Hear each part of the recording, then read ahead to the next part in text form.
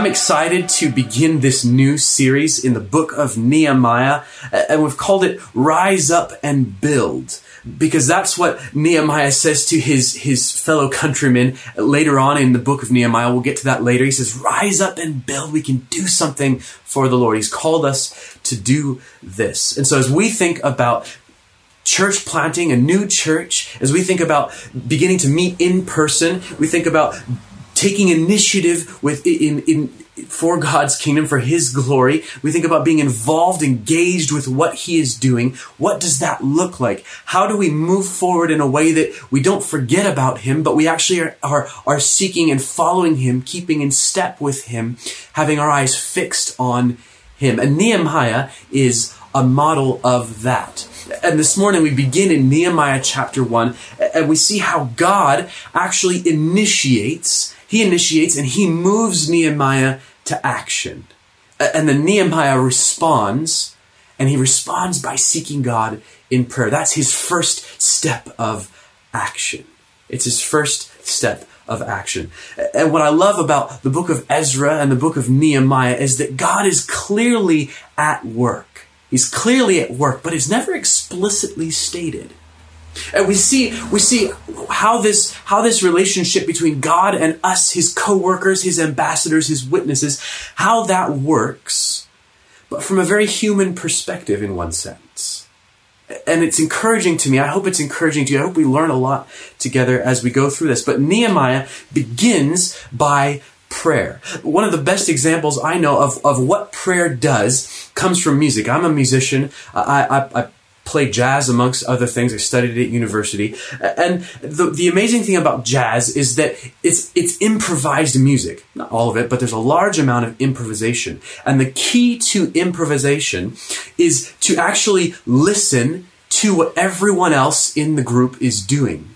To be able to stay together, to be able to play together, to know who's leading, who's taking initiative, and where they're moving. And so in that same way, prayer is about listening to God, talking to God, so we can keep in rhythm with Him. We can keep in step with Him, where He's leading, what He's doing, and we're listening. He makes some rhythm over here. We get on board with it. He makes some noise over here. He plays a couple of chords, and we play the right notes so that we can harmonize with that as well. That's what prayer does. That's what Nehemiah does. So God initiates, and He moves Nehemiah to action, and then Nehemiah responds by seeking the Lord in prayer. And so let's begin here in the opening verses of Nehemiah, and we see how the Lord initiates. Listen to what he says in verse 1, the words of Nehemiah, the son of Hakaliah. And it happened in the month of Chislev, in the 20th year, as I was in Susa the citadel, that Hanani, one of my brothers, my kinsmen, came with certain men from Judah. God initiates by bringing Nehemiah's kinsmen, and God always initiates. Sometimes in seemingly just normal, my brother came to visit me in the citadel in Susa. God initiates. And you can see that all the way from the beginning of Ezra, where God uses Cyrus, the king of Babylon, to send exiles back to fulfill the promise that He'd given through the prophet Jeremiah. After 70 years of captivity, He's going to begin to send His people back through Cyrus, who sends this chap called Zerubbabel back to begin rebuilding the temple. But then they get stopped.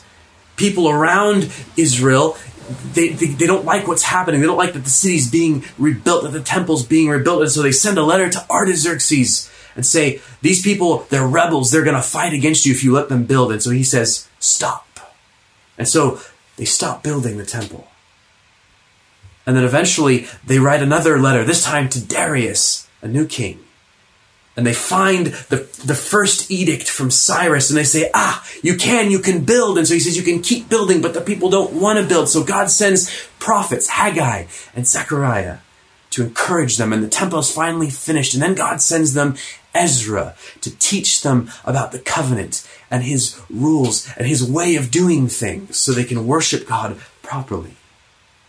And so the temple is finished in the time of Nehemiah, but the wall is still in ruins. The people can't worship in safety. They're still in danger of becoming intermingled with the surrounding peoples and of adopting their ways and religions and idolatry. And so we can see how God initiates he works through his creation, through people. I love that verse in Acts chapter 17, verse 26, where it says that God is the one who determines the allotted periods and the boundaries of our dwelling places. He moves people. He brings Nehemiah's kinsman Hanani to him. And here's what happens next. Nehemiah asks him concerning the Jews who escaped, who had returned to Israel and who had survived the exile, and concerning Jerusalem.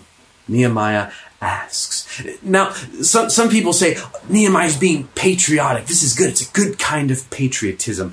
I don't think that's what this is. Nehemiah is concerned for his people, but more importantly, primarily, he's concerned for God's people. He's concerned for the people of God. For us, that's being concerned for the local church. That's being concerned for the people of God today who when they gather together, that's in local places, that's the local church. We're concerned for the people of God. Jeremiah is concerned for the people of God. In the Old Testament, that's Israel. And he inquires, he asks, he wants to know what's happening with them. Sometimes we're tempted to be spiritual bystanders. And the temptation of the spiritual bystander is that they think someone else will inquire, someone else will worry, someone else will do something. The temptation of the spiritual bystander is sometimes that we inquire, but we assume it's someone else's responsibility. And sometimes we know we will have a responsibility if we understand what's happening, and so we avoid asking the question. But Nehemiah doesn't do that. He responds to God bringing someone into his life with information, with what's going on. He's concerned for God's people. And so he asks the question. And in verse 3, second half of verse 3, he hears what the need is. They said to me, the remnant there in the province had survived the exile and is in great trouble and shame, and the wall of Jerusalem is broken down and its gates are destroyed by fire. And so Nehemiah takes on board, he hears what the need is. And it's a twofold need. It's both a practical need, the wall's broken down, the gates have been destroyed by fire, and it's a spiritual need. The people there are in great trouble and shame. It's both practical and it's spiritual. And this is a thread that runs throughout the book of Nehemiah. That the need that God's people are confronted with is both practical and spiritual. And Nehemiah is both practical and spiritual in his response. Both practical and spiritual in his response. He is both a man of action and a man of prayer. And prayer, friends, sits at the intersection of spiritual and practical needs. Prayer sits at the intersection of those spiritual and practical needs. Because it brings us coming before God, seeking Him, but it's something we're doing practically. We get down on our knees and we begin to talk to Him. It's practical and spiritual. Friends, is your first response to any situation, let's pray. Whether it's a friend sharing with you, hey, can I pray for you? Whether it's something happening in your own life, whether it's chaos at work or in your home, in your marriage, is your first response, Lord, I need to seek the Lord. Lord, where are you? Friend, let's pray. Sometimes we say that prayer is the first work of the believer. It's not wasted time. It's not wasted hot air. It's the first work of the believer. At City Church, we say we are prayer dependent. We depend on prayer because without it, we're just going to fall over. We won't get anywhere. We're prayer dependent. We want to keep in step with what God is doing. And so Nehemiah responds with prayer in verse 4, and we'll look in detail at his prayer from verse 5 on, but just a few thoughts about prayer from verse 4. Nehemiah says, as soon as I heard these words, I sat down and wept and mourned for days. And I continued fasting and praying before the God of heaven. And so there's this sense in which Nehemiah responds to God in prayer, but actually God has moved him to prayer through the coming of his kinsmen, through the hearing of the need. And you notice that he prays and he fasts. Fasting is a distinct attempt to say, I'm going to prioritize the spiritual for a second over the physical, over eating or some other thing that you're going to put aside for a second and say, I'm going to seek the Lord. I'm going to prioritize the spiritual for this specific amount of time. And so Nehemiah says, let me prioritize this. I need to seek the Lord here. There's a wonderful illustration about what prayer is in the person of Napoleon, who's he's controversial. He wasn't necessarily a very good person, but he was a brilliant analyst, a brilliant general. And when the battle was happening, he would get up on the hillside so that he could see all the movements of the troops, both his own and the enemies, and he would look, and eventually he would say to his captains, he would say, that farmhouse over there looks inconsequential, get it, hold it. I don't care how many troops you lose, get that one place and hold it. And that's what prayer is in that sense. It's trying to get hold of the one, to hear from the one who can see the whole big picture, see things as they are, both practical and spiritual as well, material and spiritual, and to hold on to him and say, Lord, what are you doing? Show us the way. Where do we need to get to? What do we have to hold? That's what prayer is. That's what Nehemiah is. And so his work begins on his knees. It begins on his knees in prayer. I love that image of being on your knees before God in prayer, because it's both a position of surrender to God. Surrendering to him, want to hear his view, but it's a place of attack as well, because prayer does things. God loves to respond to the prayers of his people. It's both a position of surrender and of attack. Prayer is not wasted time, friends. Christian, is your heart tender to what the Lord is doing in and through his people? Is your heart tender towards him? Nehemiah's heart was tender because God could move him. He moved him to prayer. Is your heart disposed towards the Lord of being ready to hear and see and respond to what he's doing? Is your heart tender? Are you concerned for the health of the body of Christ today, the people of God? Are you motivated to see it fill its mission to make disciples of all nations? And lastly, is the Lord trying to get your attention right now? Oftentimes he uses inconsequential, everyday things. Someone you've met sharing about something, hearing a missionary share about what's going on in a different country, and he wants you to get down and pray for that. And he knows why. Reading an article. Is he trying to get your attention right now? Friend, if you're watching along, and perhaps you believe in a God, perhaps maybe you don't believe in, you would say, I don't believe in any God right now. But this idea of prayer is based on something really key. It's this idea that God, we can know God, that he cares about us, that he hears our prayers. Otherwise, prayer is pointless if he doesn't hear it. He cares about you. You have great value and worth in his eyes. He's a personal God in that sense. We're going to talk more about that later. But we believe the God of the Bible, revealed in Jesus, is not a God who's just out there, who we have to try and manipulate to get to do what we want. No, he's a God who's actually seeking us, who's waiting to hear us talk to him. You should try talking to him this week. You should try talking to him this week. Lord Jesus, if you're there, show me.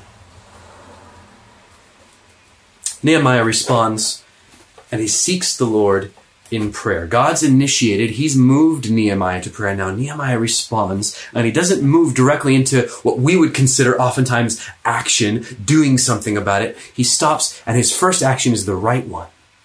He seeks the Lord in prayer. And there are four truths about God, about how God works, who he is, that Nehemiah leans into. The first is this idea that God is a great God who loves unconditionally. Nehemiah begins with who God is, and it's key for the rest of what he prays. He fixes his eyes on God, and he says, here's what he says in verse 5. He says, "O Lord, God of heaven, the great and awesome God who keeps covenant and steadfast love with those who love him and keep his commandments." There's two aspects about God that he addresses here. The first is that he is a great and awesome God. He is able to do something. Psalm 115 says that God is in the heavens and he does whatever he pleases. And that is repeated a number of times in the Psalms and different prophets. He is all powerful. He can do whatever he wants. He's sovereign. He's in control. He moves people around. He raises up kings and brings them down. And Nehemiah comes before God with this belief that he actually can do something. He's able. He has the ability to do it. It's a key belief to have about God when we come before him. He's actually able to do something.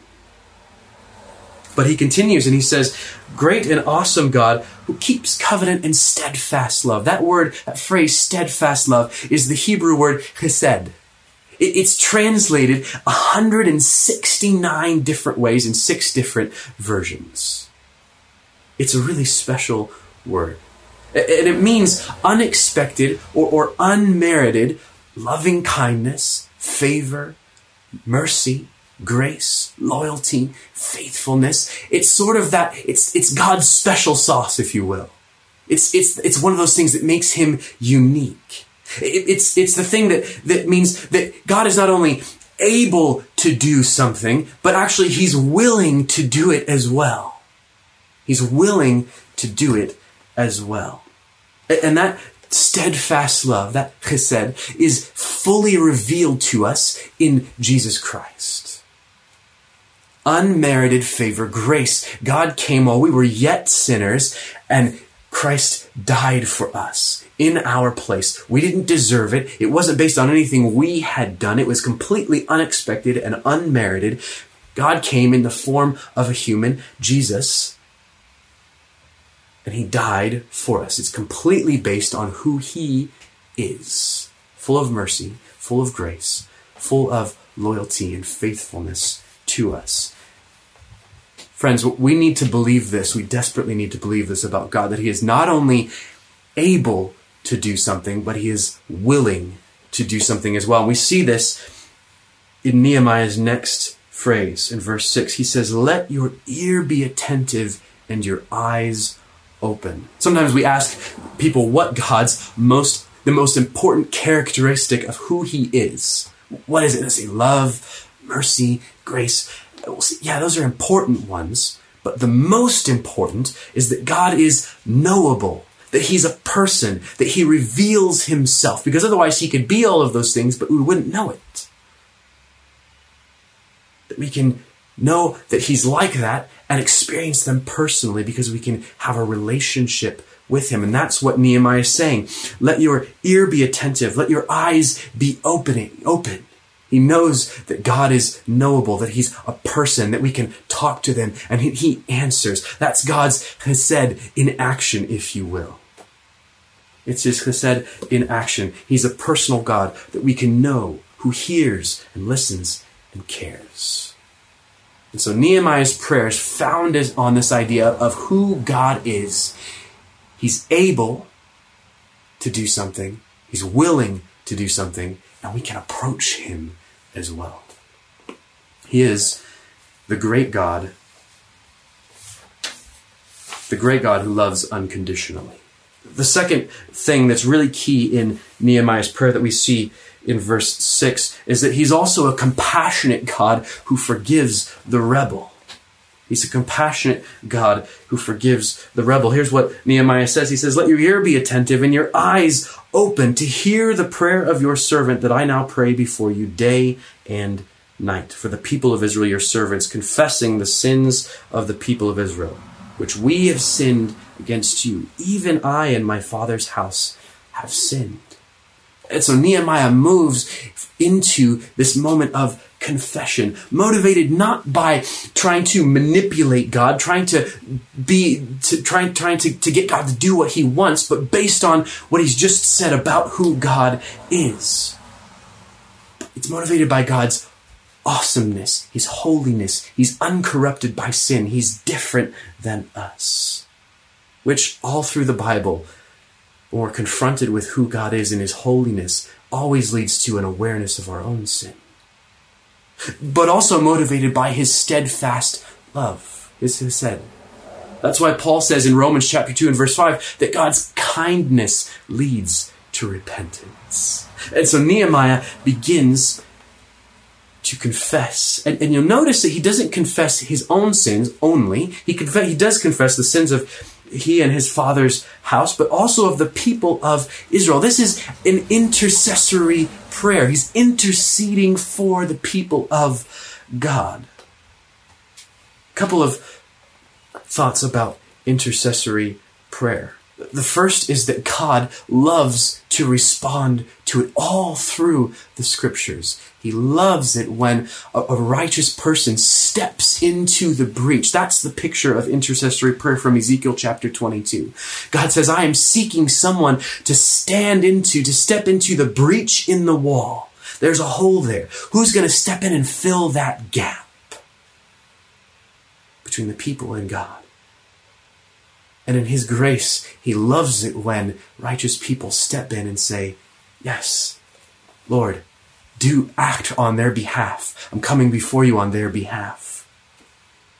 God is looking for intercessors. And I love the story of Abraham in Genesis chapter 18, when God is about to destroy Sodom and Gomorrah, and he has this wonderful conversation with Abraham about what will it take for him not to destroy it? How many righteous people need to be in the city? But before that, he says to himself, should I reveal to Abraham what I am doing?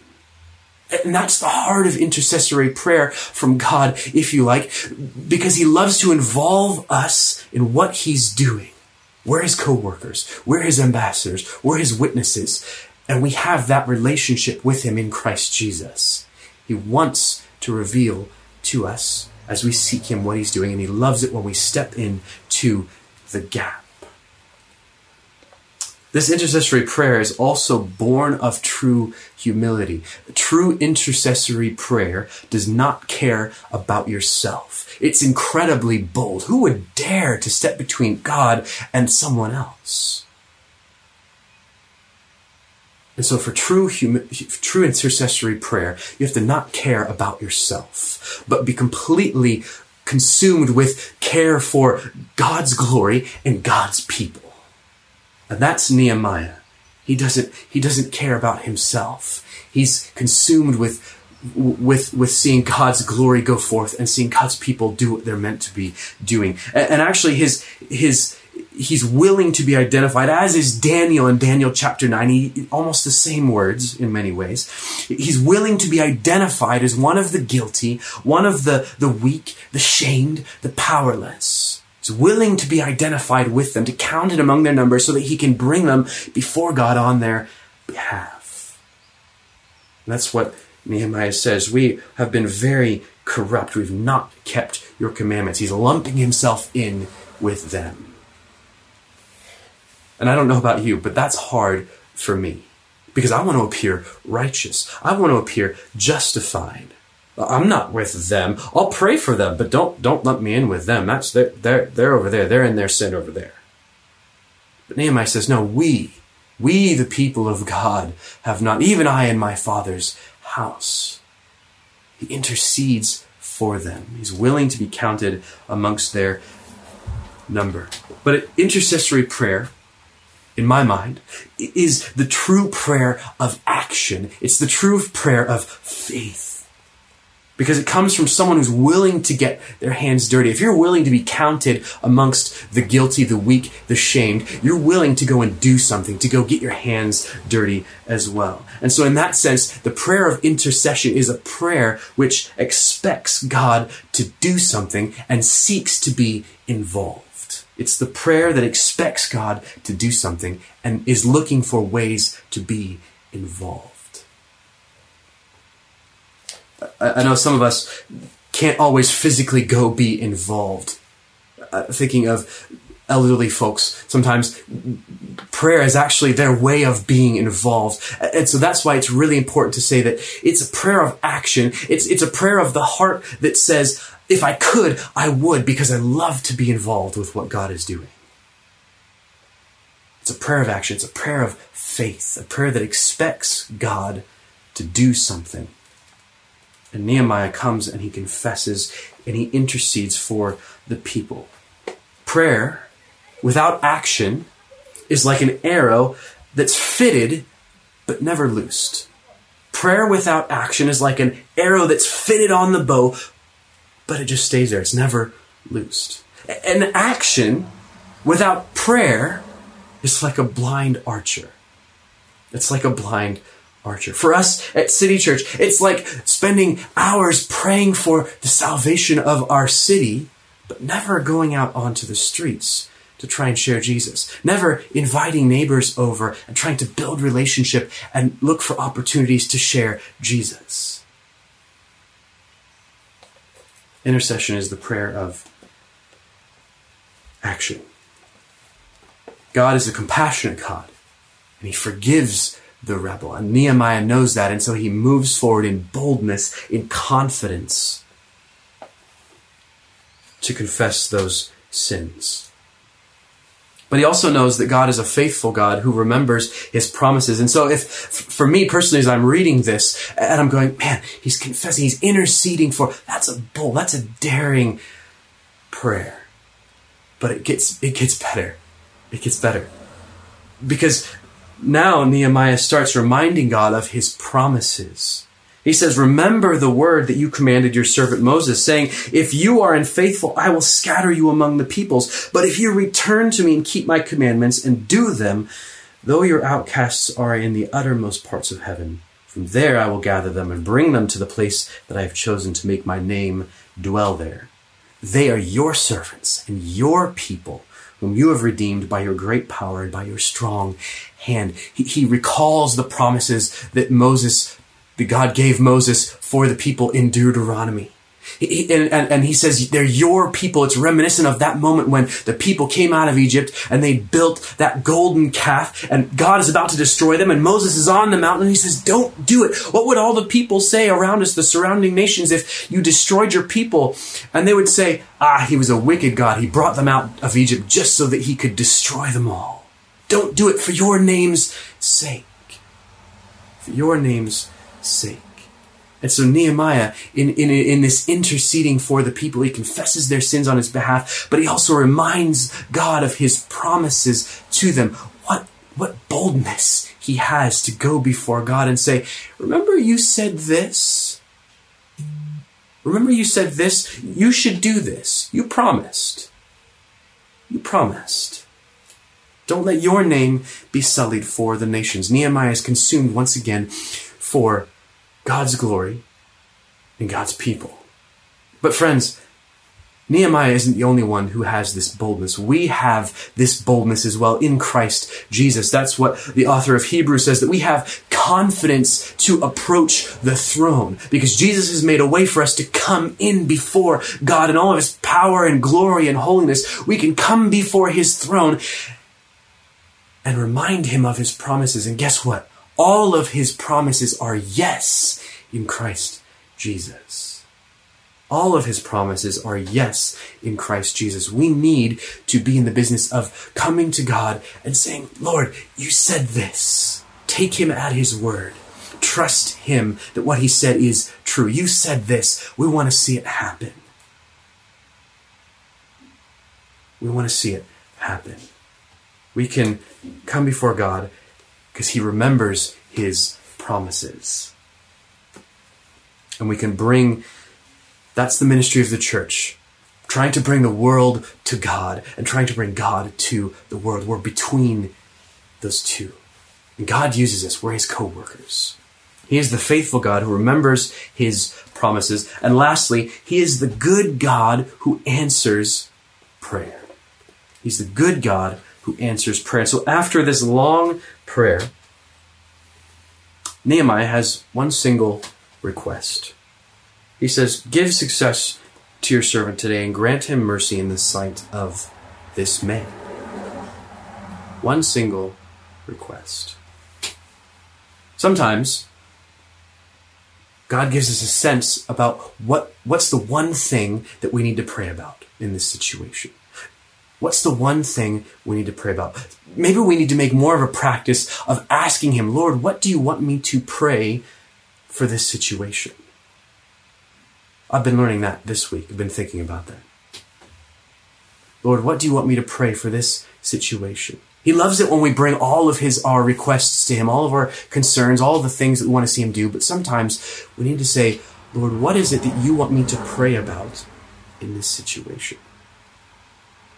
I also suspect that this prayer is a summary of the prayer that Nehemiah prayed, because actually he prayed for several months. If you look at the time frame and the dates that we get when he actually went before the king in chapter 2, he prayed that. And so this is a summary. And so there's a sense in which also sometimes we need to say, "Lord, what do you want me to pray about?" We should always say that. What should I pray about? But actually, as we seek the Lord in prayer over time, sometimes he refines it. He filters it down into that one thing. That one thing. And Nehemiah has that one thing. "Lord, this is the thing.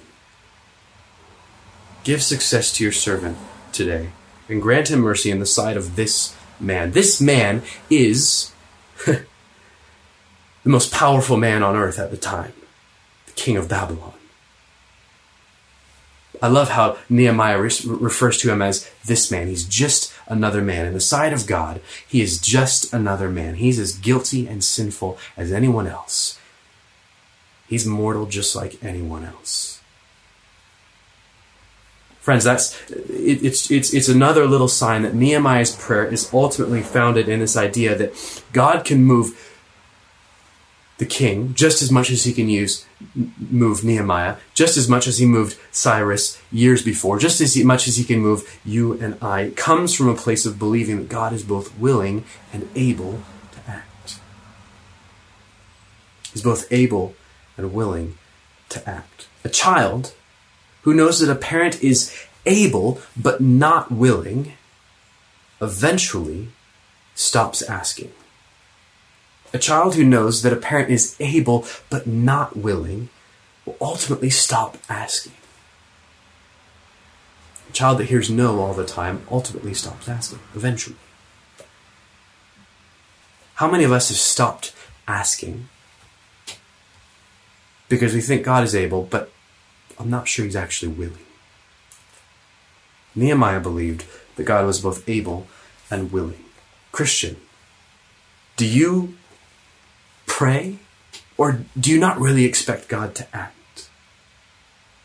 Is there a sense in which deep in your heart you don't really believe he's going to act, that he's willing to answer those prayers? Can I challenge you this week to seek him and to ask him, whatever the situation is in your life, to seek him and ask him, what is it you want me to pray about this situation? What is it that you want me to pray about this situation? And can I encourage you as well? We need to develop concern in our hearts for the people of God, for the local church. We're a local church here in Wolverhampton. There are others in our country, many others. There are others all around the world. We need to be concerned for God's people. Right? How are you concerned for God's people?